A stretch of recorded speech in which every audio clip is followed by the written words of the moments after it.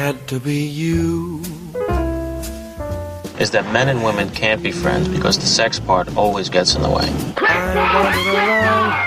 I didn't heckle you. Just woo-hooed you. It's supportive. I'm in love with you. Could make me be true. Snap out of it. Could make Magnificence me that comes be out of your eyes and your voice and the way you stand there and the way you walk. Just to be You're lit from within, Tracy. It had to be you, wonderful you. It had to be you. Hello, romantics. Welcome to It Pod to Be You, the Talk Film Society podcast that's all about falling in love on the big screen.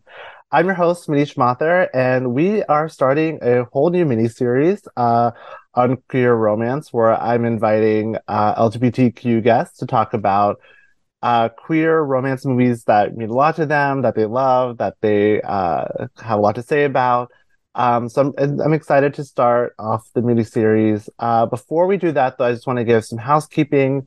The Bad Romance miniseries is still unfinished. The last episode is yet to come because I had a delay with the guests. So hopefully we can record that at some point.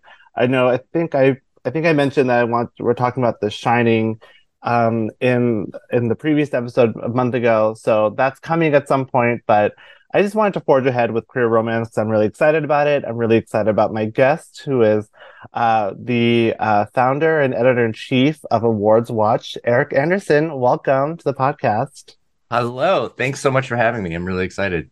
I'm excited too because, of course, I've been reading, your site forever. I've heard you on other podcasts, been following you forever. So quite a thrill to have you on the podcast to open up this new miniseries, and the movie you chose is one that I hold really dear to my heart as well. So would you like to introduce the film for us today? Yes. When you presented me with the idea of this, I love the concept of the podcast. So I ran through a few titles which are, really important to me. Clearly, anyone that's, ever watched me on a podcast knows that I have a Brokeback Mountain poster behind me all the time. Although that is not what I selected. That felt like it was going to be like a really too obvious choice and maybe, would have already been picked anyway. So I started kind of going back through the movies that I really came up with in terms of what queer romances could be. And I landed on My Beautiful Laundrette from Stephen Frears, which I think is, as we'll talk about it in a little bit,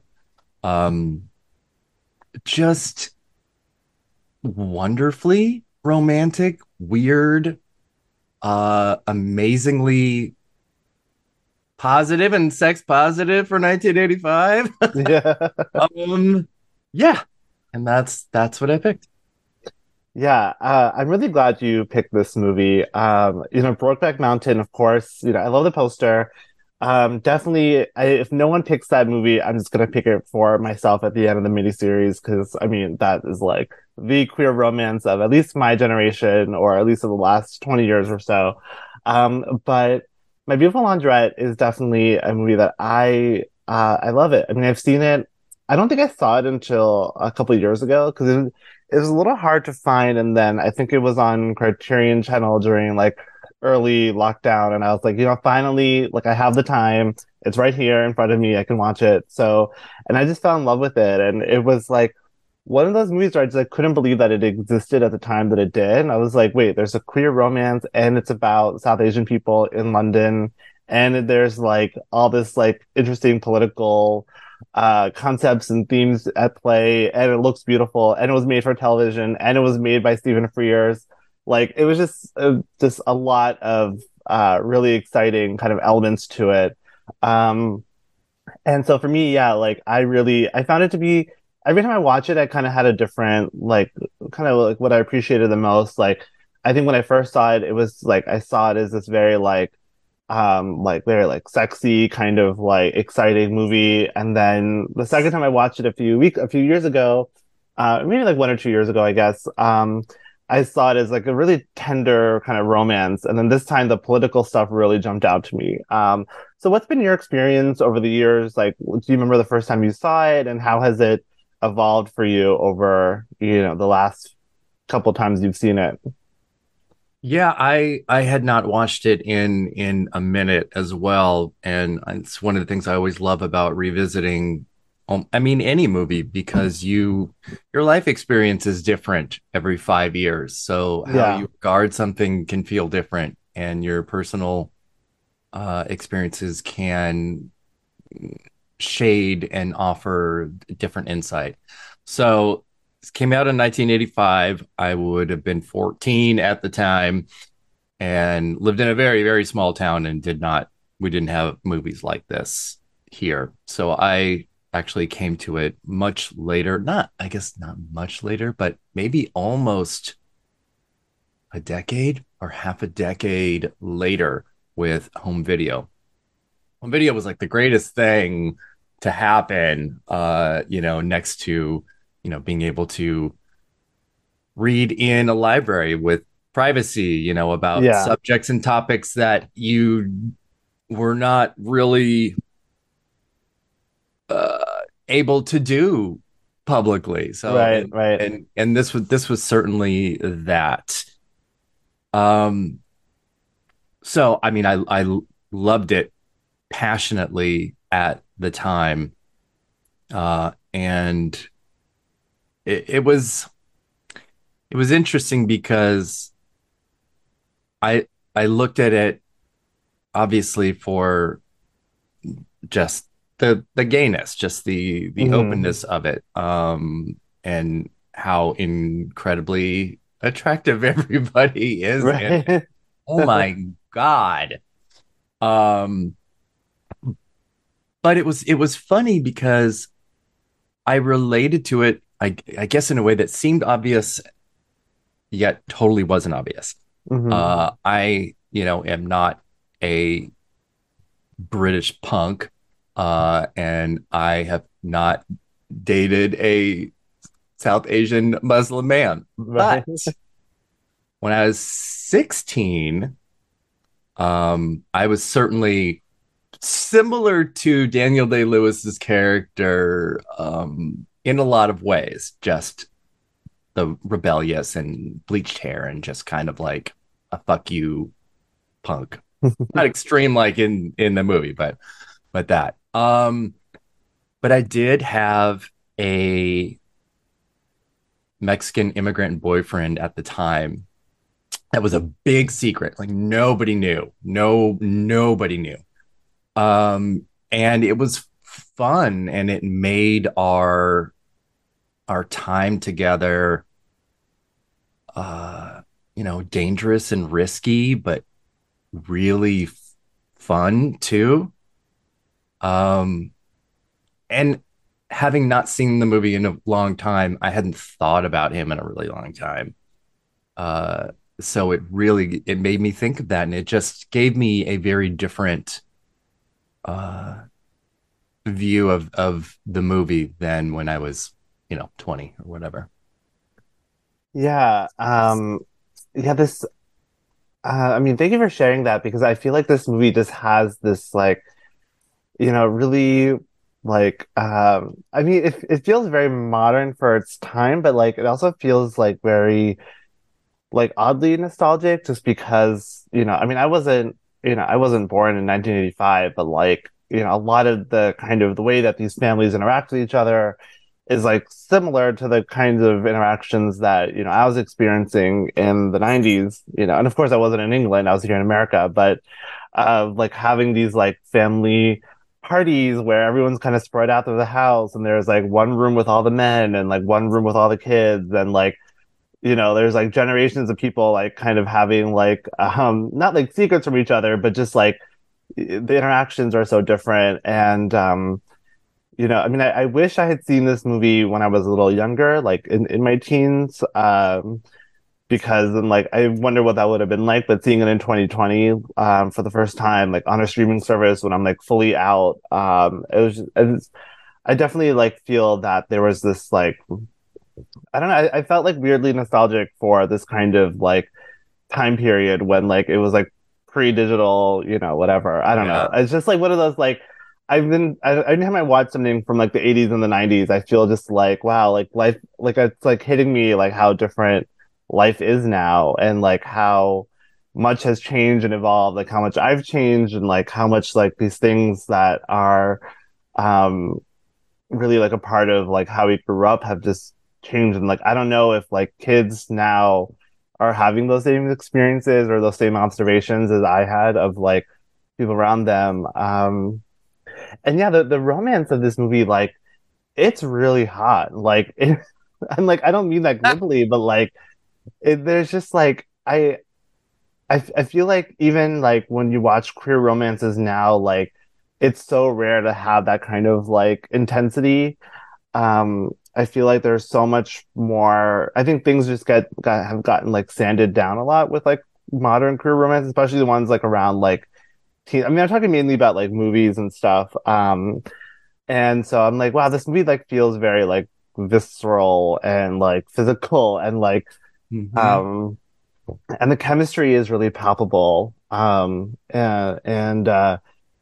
yeah, I mean, I just like really, I felt like I really responded to that in this time around as well. Of just like, I mean, not just between like Johnny and Omar, but also between Nasser and Rachel. Like, I felt like their romance, like I kind of realized like how much their love story is almost like a secondary A plot to Omar and Johnny's. Like, not to the extent, but like I think it's almost like equal, or at least like there's a lot of depth to it, which is something that I don't think I noticed the first two times watching the movie. But um, in terms of like, I mean, in terms of like sort of like the queerness of it, like what has really like stood out to you in terms of like this movie as like in like representing like queerness in like a more like you know restricted or like repressed kind of environment. Well, the really funny thing is the way that I've noticed at the time or recollect uh that British films were just so much more willing to be very matter of fact Hmm. about sexuality and movies about queerness versus the way that US films did at the time and even kind Yeah, of still do now, which yeah, are yeah. very trepidatious and very careful. And this was, whether it's like this or like Beautiful Thing or Prick Up Your Ears or With Nail and I, it's just very matter of fact. And I I'm still kind of in awe, or Maurice, I mean Morris, I should say. Sorry. Right. Morris, which was also on my list to pick because that is, and also a very, very hot and sexual Yeah. movie. But um but I think it's the frankness of this and the way too that their relationship, like say you go in completely blind, completely, it kind of sneaks up on you Yeah. Yeah. because they are like flirty, but it's really that like 45-minute mark where they kiss. You're just like, oh, okay. Right.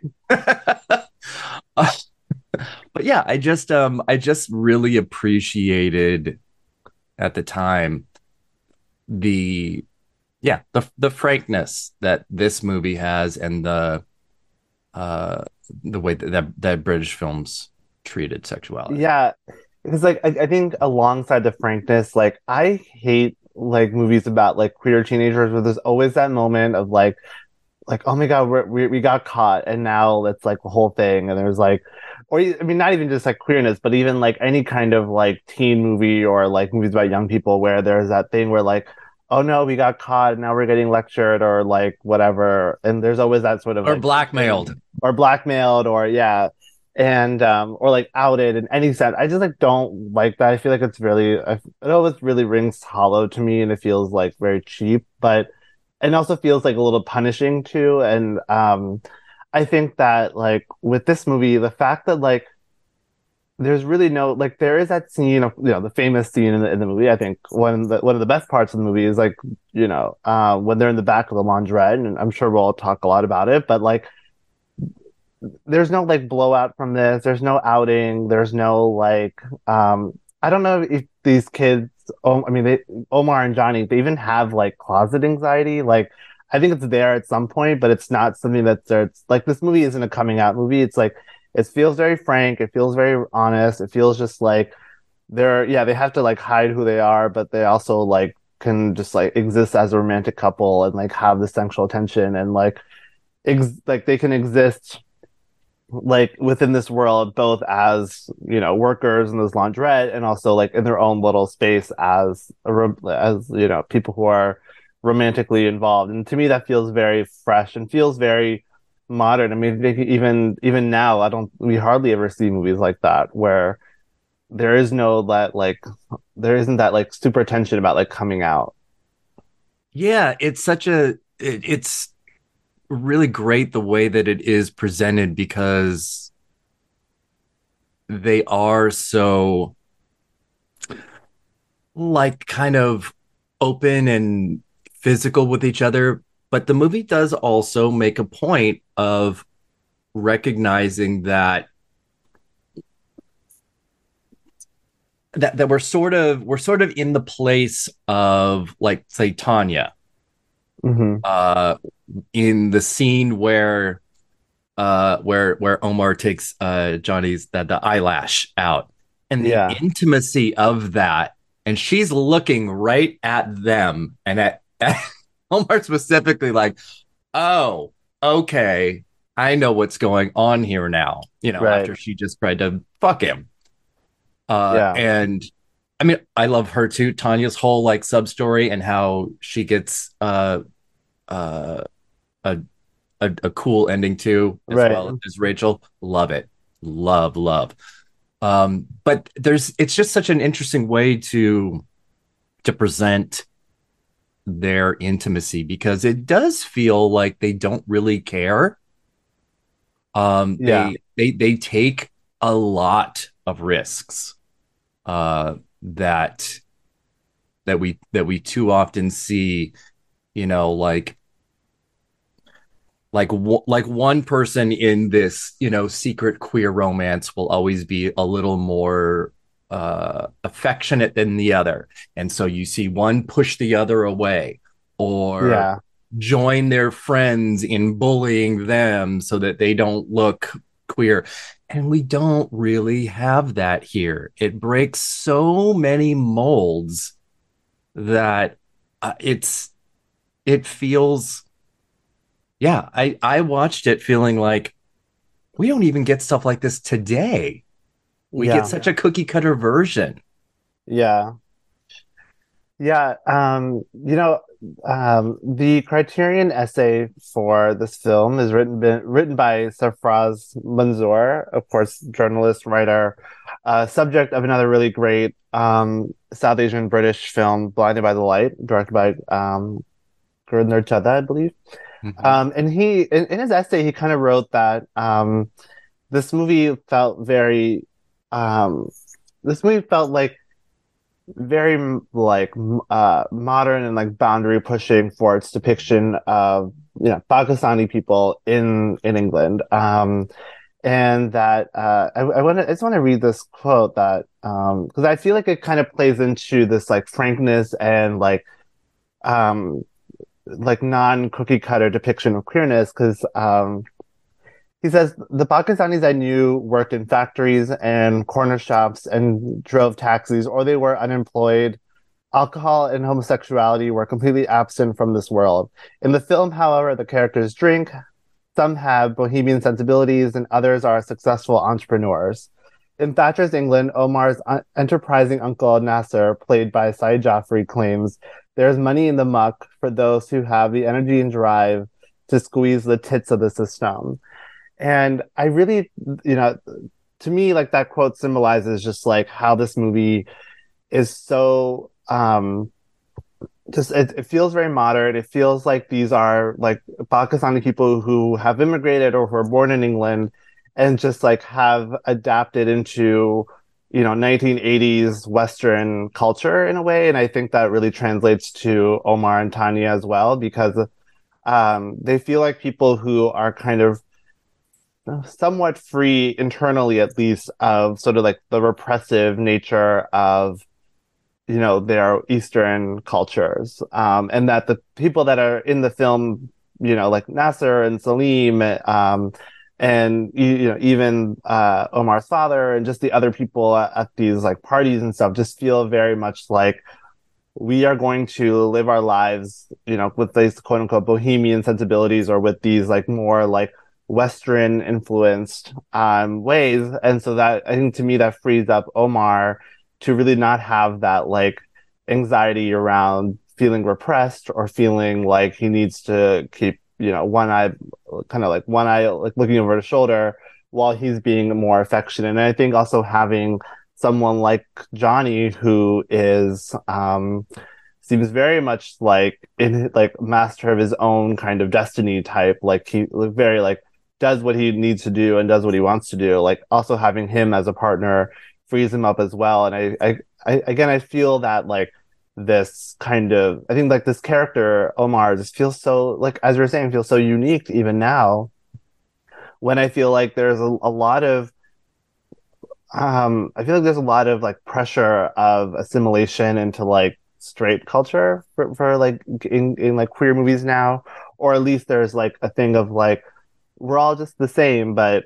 it feels a little different in My Beautiful Laundrette. It feels like these people are assimilating to British culture, but in a way that is feels more radical, because they're also like deviating from a more like oppressive or repressive thing. And like when we see Nasser's wife, I mean, she's very, she's very cultural. She's a kind of a stereotype, and she's kind of stuck in, I mean, she wears Eastern outfits. She has her thing, and and she seems very like she reminds me of a lot of like South Asian immigrants who feel like they are still living in the home country. I know a lot of people like that. That's something that we always talk about in my family, are like, who are the aunts and uncles that act like they're still in India, and like why do they come to America, versus who are the ones that are like actually trying to like make a home and carve out a whole new identity. And like, whether the depiction of that is, positive or negative, I think is up to debate. And I know that there was definitely a lot of criticisms about the depiction of Pakistani immigrants at the time and even now, because Manzoor goes through all that in his Criterion essay as well. But I think the point of this film is to really show this like community of people who are transgressive in how they're acting and trying to carve out, what it means for them to be living in England in Thatcher era, which is something that really jumped out to me, is this, the political undertones of this film, which I do want to get into. Yeah, because it's just so fascinating to me. The other part of that really great monologue that Nesser has is, in this country which we hate and love, right? Anything you want. Yeah, That I mean, is such an underlying theme of the entire story of their immigrant story, of that assimilation, of being queer. It's the theme of the whole thing, and I love it. And there's just sort of this glimmer that Omar has in that moment that really kind of that solidifies that. And like hating and loving the country that you immigrate to is, I feel like, a almost universal experience, for immigrants. And I mean, even like, I mean, I'm not an immigrant, but like, even I found this thing of just like, I mean, I guess that's a very American thing too, of just like, we love America and we hate America, because that's just like, I mean, politically, that's just always kind of where we are. Yeah.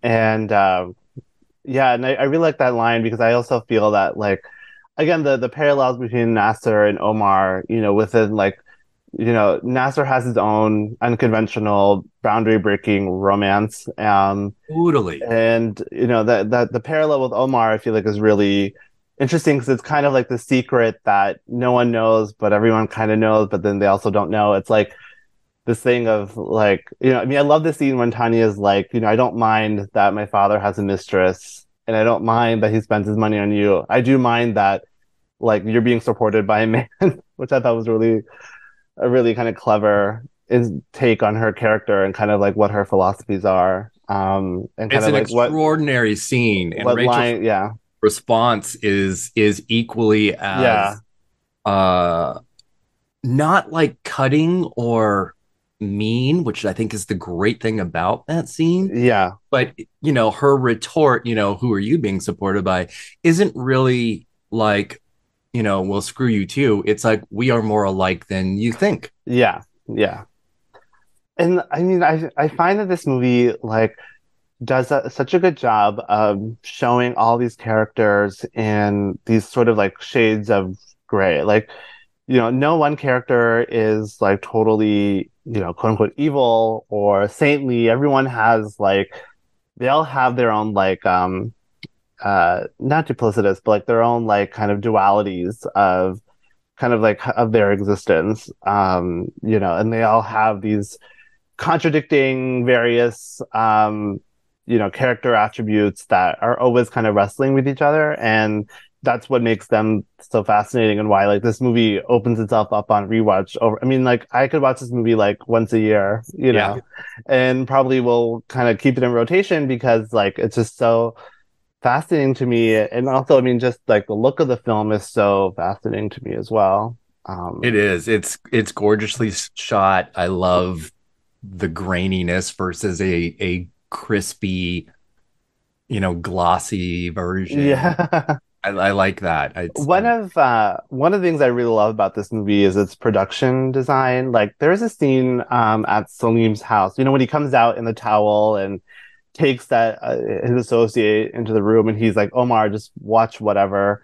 And just like the furniture, the lamps, the blinds, the television, the phones, like the shelves, it just feels so like it feels very like 80s era, like ostentatious, gaudy, like very much like I'm a rich, successful immigrant, so I'm gonna buy expensive things to show off that, I made it in this like white man's country. And even just like all the houses and the bars and the restaurants, it just has that, like as you're saying, that like kind of grady like 80s look to it that I find so like I just find it so inviting to watch, especially now when like I feel like movie sets have become more like minimalist over the last like 20 years or so. So it's either really kind that of yeah. or something will be shot now, to take place in the 80s or whatever. Yeah. And it draws so much attention to itself. Right. Like, look how 80s we're being, look Yeah. at this tape recorder, look at this couch. Look how 80s we are. And obviously it already was the 80s, so there wasn't a need to have any type of right. It feels very authentic nostalgia. and, like it just feels like what it is. Yeah. It can draw attention to itself in the way that that film sometimes can. But to your point, I love that that Salim's place and some of the furniture intentionally does that for the character. Right. It feels very much like what you would see in like I don't know, like not American Psycho, but like one of those movies about like kind of Reagan era like excess and or like a Brian De Palma movie, like for some reason I thought but Salim probably feels like Scarface. Right. For some reason I thought of that like apartment tower in Body Double, the like that one that's like this, I'm sorry, I know it's a podcast, but like the famous Body Double apartment, and just like how like these like sleazy guys just like have these like really like elaborate apartments. You just gotta love it. I think it's very charming. I wish we'd go back to that kind of decoration. I'd totally have a house like that.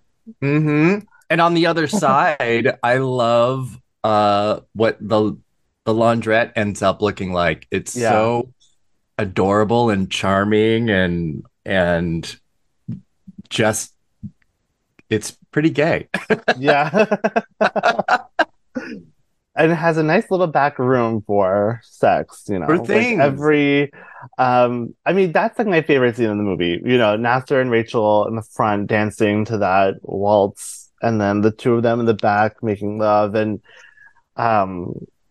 It's just so like it's so tender, it's romantic on both ends, and I even feel like Nasser kind of like when he does find them in the back, I feel like it goes unspoken, but I think he kind of, at least on some subconscious level, he kind of knows what's going on. But Oh yeah. I just love the cutting back and forth and the music and the dancing, and again it gives so much dignity to Nasser and Rachel's relationship, which I feel like could be written off as like some like sleazy affair, but I actually do think that they are somewhat in love, and I think they do have a deep connection. Oh, and Yeah. I love Shirley Anfield's Yeah. performance Yeah, she's so great. much. Uh, This is I hate it though because I was watching it and looking at her and how she looks and everything about her and how like in 2023 it would like gay Twitter would just be like, yes, I know. bitch, you go colonizer. Just absolutely just just kind of ruin it. Yeah, yeah. Oh my God, that's so true. Um, yeah, oh my God, that's too funny. Um, so what are some of your favorite like parts of the movie? I mean, I know there's a lot of really iconic, scenes and moments, but what are some things that like jump out for you? Um, Um I mean, I think clearly, over the decades of having seen it and thinking about it, uh, that sex scene in the back room is really was such a, at least it felt like at the time, such a groundbreaking moment. mhm. Um, and it's funny because after being a little while since I've seen it, it was shorter than I remembered. Yeah, And they're not like it's not like full frontal or even like behind and right, right, those movies were really certainly more willing to like show everything. Like, Room with a View, same year, also Daniel Day-Lewis. There's yeah, full frontal. Um, so in my mind's eye, I was thinking that I was seeing more than I was, which is also such a super clever thing to do with a sex scene. And I think that the thing that does it and the thing that makes it so kind of raw and real, besides the cinematography, is the beads of sweat on Daniel Day-Lewis's back. yeah, I can't tell you how ingrained in my head that visual is, because it turned that into, here's two probably straight guys, trying to pound it out, for a movie. And it totally felt like something else. It felt so real, in a way that I had not seen before. And so it's just, yeah, that's, I don't want to sound like I'm just being horny, because it's the sex scene, but it has an enormous impact and influence and everything it had. So I think about it a lot in just the grand scheme of where we are. How is representation look? Why does it right. look the way it look? Uh, and I just think it is such an extraordinary scene. I mean, even some of my favorite queer movies, especially the ones centered around men, feel very shy around showing like actual like kissing and and just like sex, and like I think of like the famous like Pan Away and Call Me by Your Name, or the like very strange sex scene in Brokeback Mountain, which is both movies I absolutely love. Both movies that I think are masterpieces, just like this movie is. But they definitely have this sort of element of like not showing stuff. And you contrast that to like any movie around queer women, you're going to see a lot more nudity. You're going to see a lot more sex. And I think, um, I mean, uh, I don't want to, again, like, I don't want to seem like I'm just, sex crazed in any way, but it definitely like this kind of intimacy in this movie. Like, I agree with you. Like, I remembered more nudity. I remembered it being longer. I remembered it being a little bit more graphic. But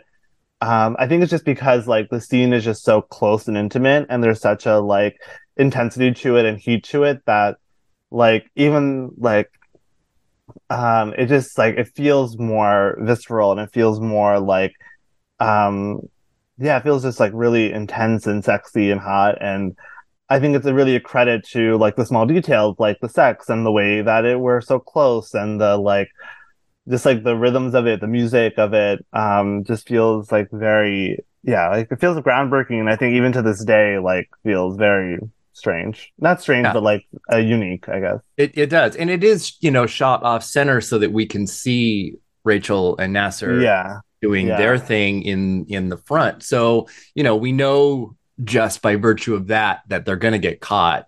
And right. it is the only time where they do feel like, oh my God, We have to like we dress have to, quickly. put our Yeah, clothes on.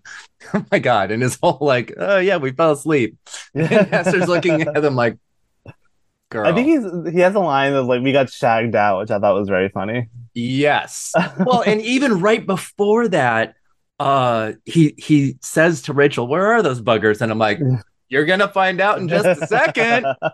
I love that. It's just kind of, Yeah. it's Yeah. yeah.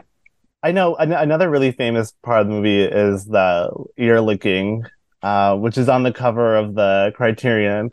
And I think like, you know, Spoiler. I always I always forget that like I mean I always forget that like is like I guess what I'm trying to say is that, like Daniel Day-Lewis like being someone who is like such a like esteemed and serious actor, like it's hard for me to reconcile him in this movie versus like him even in like My Left Foot, which comes out like what 4 or 5 years later.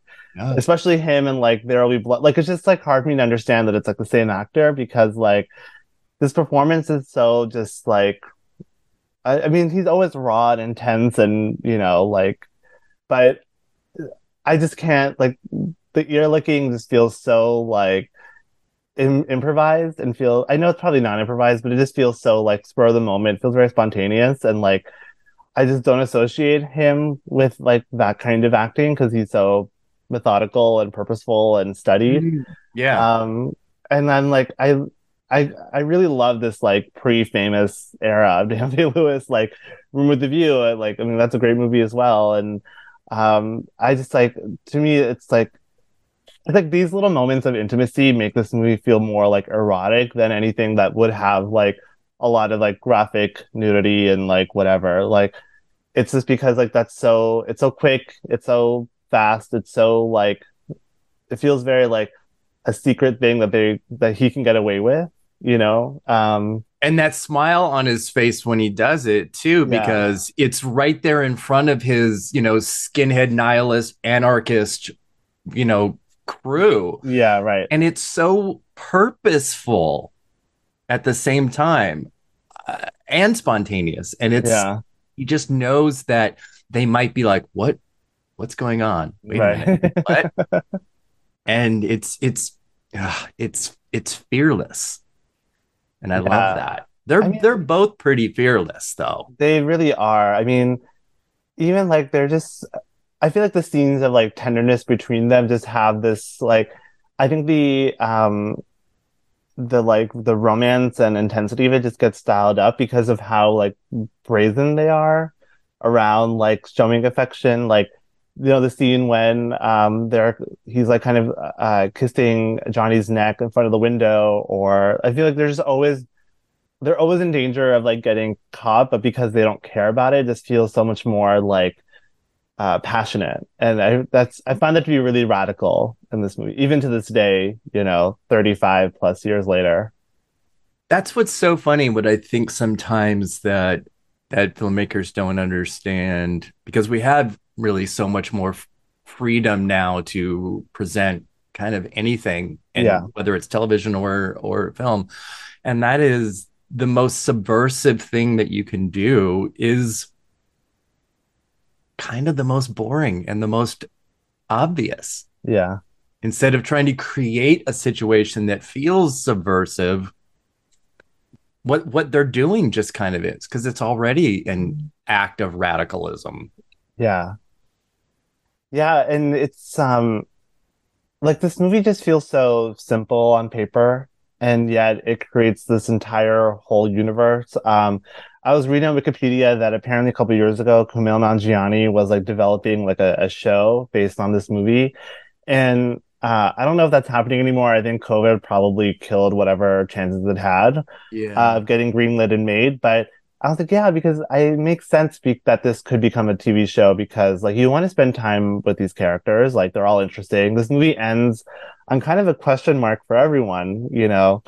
Um, like I feel like I always remember this movie having a sad ending between Omar and Johnny, but I forgot like the ending shot of the two of them kind of splashing each other with the sink water. So romantic, so Oh my sexy, so God. cute, so charming, so Daniel adorable. Day-Lewis walked so Timothy Chalamet could run. Right, The original exactly. skinny white twink. Honestly, they're so like, oh my God, it's so cute, and it's like, yeah, like their lives really do continue after that. The end kind of spins into frame. Um, and so, did you have any flashbacks to Everything Ever All at Once with all the laundry? For some reason, like I was like, wow, no, that's two queer movies that have a lot of laundry in You them know, and spinning. I didn't, but I probably should have. That's so funny.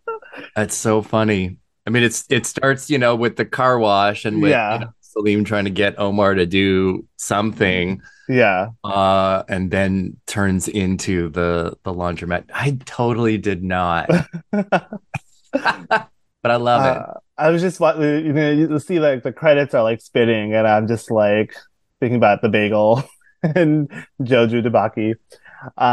But yeah, I mean, this movie just has this like, it feels like the world continues after the end credits, which is like something I really value in movies. Like I want to finish a movie being like, I want to spend, 8 seasons with these characters. I mean, I'm kind of glad that there is no show, because like, it couldn't live up to it, but um, I think it's always a good feeling when you just like want to spend time with the characters and you want the movie to go on after it ends.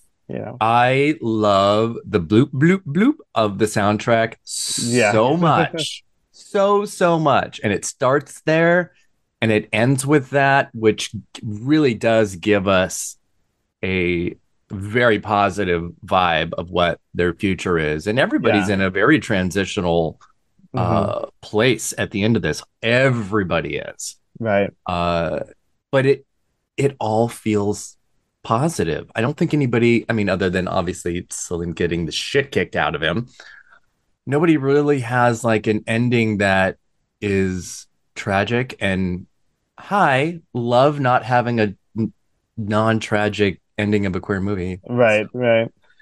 Yeah. Yeah. I mean, that's the thing. Like, again, this movie feels so radical, even for now. And I'm like, Mhm. even like, I mean, I love an esoteric happy ending that's like half sad, half happy. Mhm. Like I love, Portrait Laid on Fire. I like, my big hot take on that movie is that it has a happy ending. But but like, and I think even same with like Brokeback, Call Me by Your Name, where like I love that kind of, where it kind of like toes the line there. But with this movie ending on these like two queer boys just like playing and flirting and just having a romantic moment, it just felt very much like, oh wow, like it felt empowering. And I don't like using that word because it feels a little surface level, but it did give me that feeling of like, wow, like these kids might actually, make it, or at It's least they're very not, that. It's very that. And again, the most subversive thing you can do is not be. right, not have this be like a big, like, fight, or a big, like, they have to separate because, like, and I think even like removing Tanya from the situation of like letting her have her, um, her own happy ending, mystery, whatever her life comes for her, I'm sure she'll be successful and happy. But even like taking her out of there, where it's always, where she's not always going to be living her life as this like maybe bride, and like, maybe Omar will be able to like live his own life without being pressured to marry a family friend's daughter. Yeah. That's definitely how it felt, and it's just so thoughtful in that Yeah. regard, which I really liked. Yeah. I don't know.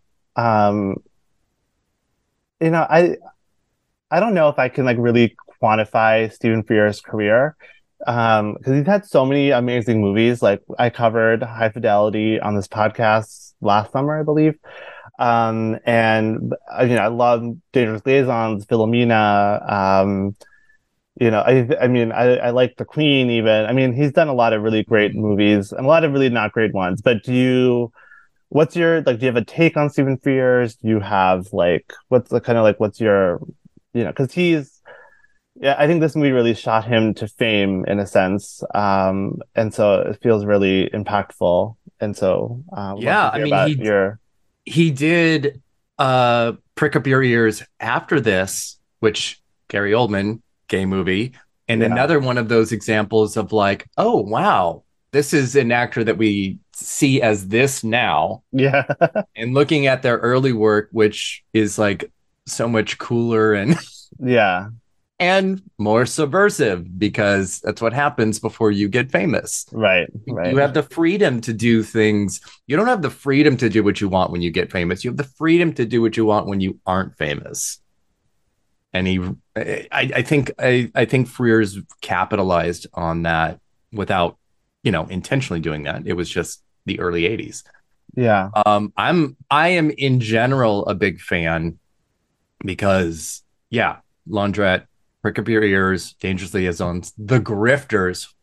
The yeah, Grifters. Oh my God.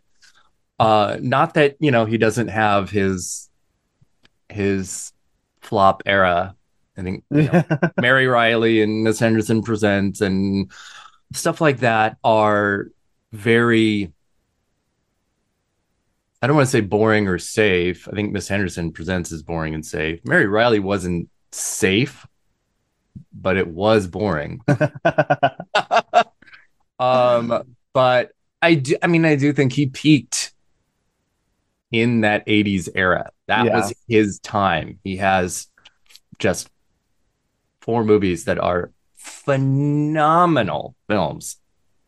And like I feel like Dangerous Liaisons is a movie that is kind of for me had the reputation of being very like stuffy 80s period piece, like whatever. And then I watched it and I was like, oh, this is pretty like intense and hot. And like I can like how am I attracted to John Malkovich but also repulsed by him, like how like it was a really surprising watch. And I'm a big Philomena fan. That's like I think that was I mean I still love that movie. I've watched it so many times. And because I feel like that movie also like has the like veneer of being like kind of standard Oscar bait, boring movie, but I found that to be another, I mean, surprisingly queer movie, which I did not know watching it, and it becomes a really sensitive one, and which is a really pleasant surprise.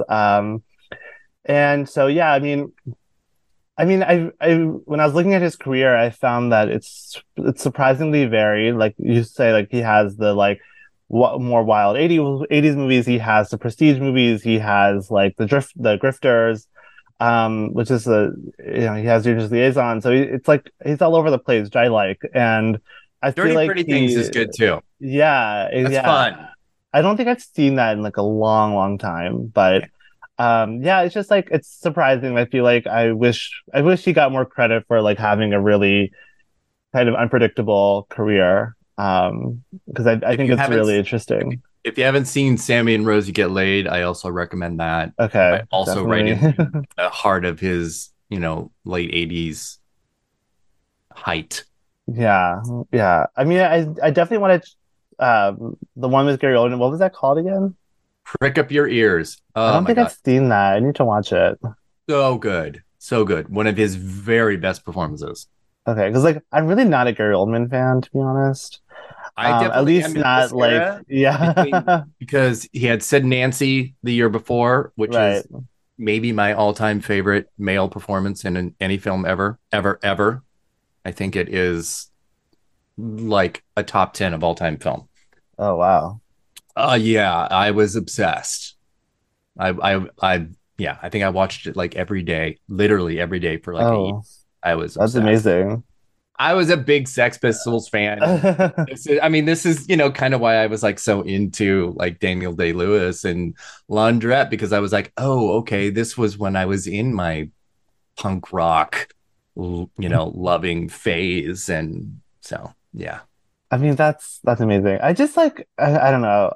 Maybe because I'm getting older, like I just find that like something was lost in the last like 20 years as we've gotten away from. I mean, I was born in '89, but even like in the '90s, just like the way, like I was saying earlier, like the way that our family parties were, or the way that our dinner parties were, and like the way that we interacted, like something. I think, I mean, I always like to say like 9/11 was kind of a major turning point. I mean, that's not, so that's, I didn't create that idea, but like, Yeah. but it wasn't just that though. It was just like, maybe it's technology, maybe it was something, I don't know. It's just something, maybe there's just like pure nostalgia, because like I'm getting older, and like, again, like I wonder what kids who are like 14, like how they, like, are they going to feel this way in 20 years about, that? I don't know. But, and like when I watch a movie like My Beautiful Laundrette, which feels very subversive and transgressive, I'm like, I don't know. I can't think of any queer movie that comes out now in the last 20 years that feels this way, in the way that this movie does, that has this Yeah. like sense of time and place, even the ones I love. Me too. Me too. And I think like I was saying, because we have so much freedom now, whether it's film Yeah. or television, of what we can show, there is, and not to be clear, I'm not trying to, be nostalgic about an era of censorship or anything ridiculous like Right, that. right. But when you had to be a little more careful or subtextual or something like that about things, it did require a level of creativity and Yeah. ingenuity that's not needed so much now. So, Hmm. I mean, I think we're kind of stuck in an era where the most subversive thing you can do is to be the goriest or the perviest or the most naked you could possibly be, and that's Right. that's kind of where we've sort of hit this kind of ceiling there of what it means to be subversive and transgressive and progressive. Yeah. Yeah. And it feels that, yeah, like there's that certain like amount of like creativity and artfulness around kind of dancing around certain things. And, I mean, because, this movie, it's not that like, I don't think this movie is like censored in any way. So I agree that Mm-hmm. like, I don't want to run the risk of being like, we need more censorship, because that's not what I'm saying. But I also feel that even with this freedom, I feel like the wrong lessons are being learned from it, is where it's more like, yeah, exactly what you're saying. Let's be the most violent. Let's have the most nudity. Let's do this and that, rather than really finding ways to like be like more like narratively and thematically and like visually subversive, beyond just like the shock value of like not being worried about ratings or censorship or whatever. So Yes, yeah, exactly. there's something definitely, and like, I mean, also like a lot of mainstream movies are so cookie cutter because they have to appeal international. They have to be four quadrant. Hmm. And I also think that because celebrities are so involved in like social media and whatever, they also like have to protect their image. Like I wonder if Daniel Day-Lewis would ever do a queer movie again, and probably not.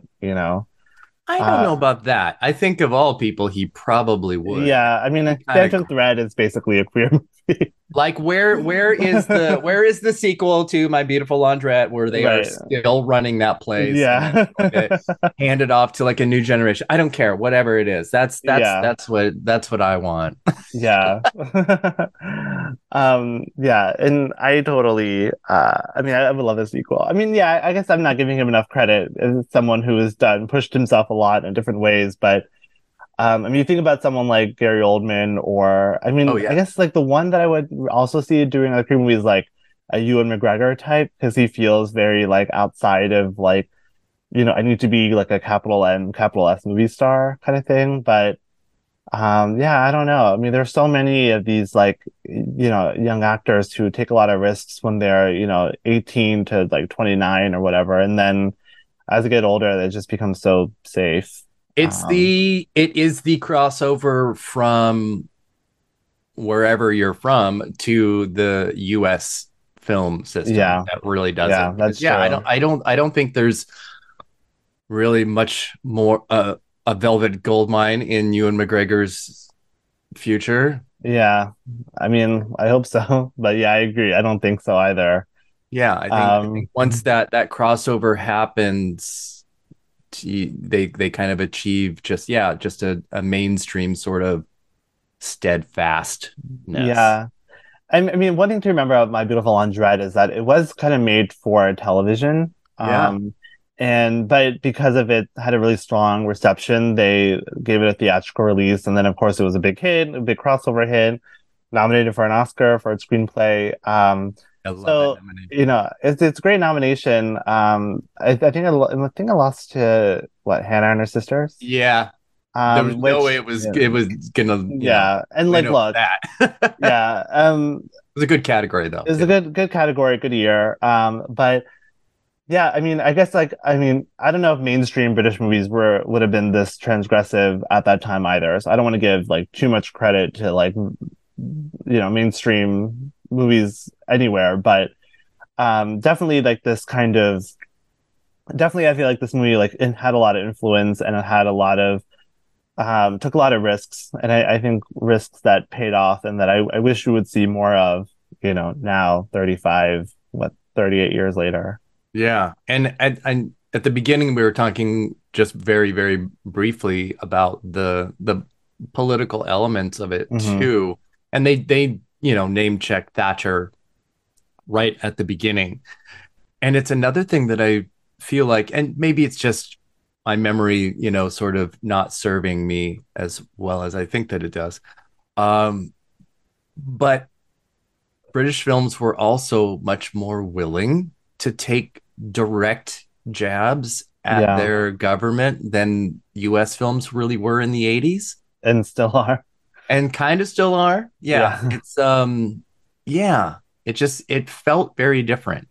Yeah, and this And so it just got to be political without being, I don't know, like underlining it, I guess. Yeah, and I feel like this movie does a really amazing job of like towing the line between like kind of like satirizing kind of Thatcher era capitalism, but also like being a little bit in it. Like Yes. Omar, one thing that really jumped out at me is how much he's very ambitious. He's very, they call him greedy a few times. Like he's very much like, I want to succeed, I want to be rich. And and I feel like this movie kind of like on like is like features that genuinely, but then also is poking a little fun at it, it's a little bit more knowing about that, which again is it's a tricky act this movie is playing, but I think it pulls off really well. Yeah, that's it's the the thread of capitalism throughout this is such a major one because it is so often the immigrant story that you do have to assimilate, you do have to play the game, and rather than try and create a new one. Yeah. And so it is such a crucial part of this. And again, the thread of the whole thing is, do you assimilate or do you do your own thing? I mean, that is I feel like that's such a central universal question of a lot of queer movies and movies about immigrants and just movies about people who are this deviating from, the heteronormative, patriarchal, white centric, lifestyle or culture or whatever. And I feel like this movie just does a really incredible job of like balancing all that and feeling like even in 95 minutes, like It's Mm-hmm. crazy how short this movie is because it packs in so much and it feels so complete and feels very, um, it feels very whole. Even though you could watch a 2.5 hour movie about this and probably be very entertained. Yeah, but I think it's also why I think a series would be maybe less interesting Yeah, I agree. than this. Yeah, I think it does everything it needs to in that just beautifully short runtime. yeah. Are there any kind of final thoughts or like scenes you wanted to bring up or moments from the film that you want to just kind of give a shout out to before we start to finish up here? Well, I think kind of along the lines again of thinking about how modern versions of coming out stories and queer romances almost always do have that moment where one in the pairing kind of goes against the other to Mm-hmm. save face. There really isn't that here. They do have that one little fight in the bedroom where he's like, "You work for me," Yeah. and he really tries to kind of create a class and a work dynamic. Omar with Johnny, very short lived, but Yeah. and then the the violence of Johnny's friends on the laundromat, on Salim, and then on Johnny, even that doesn't feel like the versions of that kind of thing that we get in stories like this now, Hmm. which again feel very expected. And I mean, I love something like Love, Simon. I really, really love it. Yeah. Yeah. But yeah, a blackmail story feels very ordinary. And there isn't that here. And even when the craziness of uh Johnny's friends goes to him and they start beating the shit out of him, it's not presented in a way that is, I don't know, like a bolded, underlined, italicized, they're not calling him fag, or they're not doing they're Right. it just doesn't feel like what we would get now. And so I never felt and I never feel like any of those scenes feel like they are more than they are. It's just, these horrible, insane people just doing horrible, insane things. Yeah. And it just kind of keeps, that's the mode of the whole movie, of the whole story, Yeah. is Yeah. never drawing attention to the thing that it's trying to say, Hmm. I guess. No, I totally agree with you. And I think adding to that, I think one thing that I find so frustrating about, queer movies now is that it does have to be very explicit. It does have to be very much like this is the theme of the movie or this is the narrative twist that we have to take. Whereas in My Beautiful Laundrette, I feel like all these decisions that the characters make and all the ways that the plot functions feel so steeped in like a really rich theme or rich kind of narrative texture of 80s era capitalism, the immigrant experience, the skinhead experience, and all that. So because everything feels so subtle because there's so much riding on all this in all these moments, so that it doesn't. Yeah, exactly. You don't have to hear any slurs because it's not just about that. It's about a lot of different other things, and the film is smart enough to trust its audience to get it, which I always appreciate in a movie, Mm-hmm. because it allows for really thoughtful discussions like this one. And yeah, so I mean, I'm really glad you chose this movie. Thanks so much because it's an absolute joy to rewatch and a total pleasure on my part to be here with you talking about it. So thank you so much, Erik. I had a really lovely time chatting with you. Please let the listeners know kind of where you are, what you're working on, anything exciting coming up for you. Sure, and thank you for asking me, because it allowed me to look past Brokeback Mountain and really kind of look at a queer story that meant a lot to me and still does. And I hope that people seek it out. It's on HBO Max right now, which is where I rewatched it just yesterday to be as fresh as possible. So, my God, please, anybody listening, watch it, because it is absolutely integral queer canon. You kind of have to. This has to be a part of queer studies, of queer film, of any of it. It just has to be. So I'm so happy to be able to revisit it and talk about it, because it's not something I talk about all the time. I don't think about it, and I got to think about it for this last week, and be nostalgic. So it's an absolute treat for me to be here. You can always find me at awardswatch.com, of course, and at awards_watch on Twitter, where I just say the dumbest things possible. There we are. And we've got Emmy stuff coming, because it's Emmy season. Oh my God. Too much TV.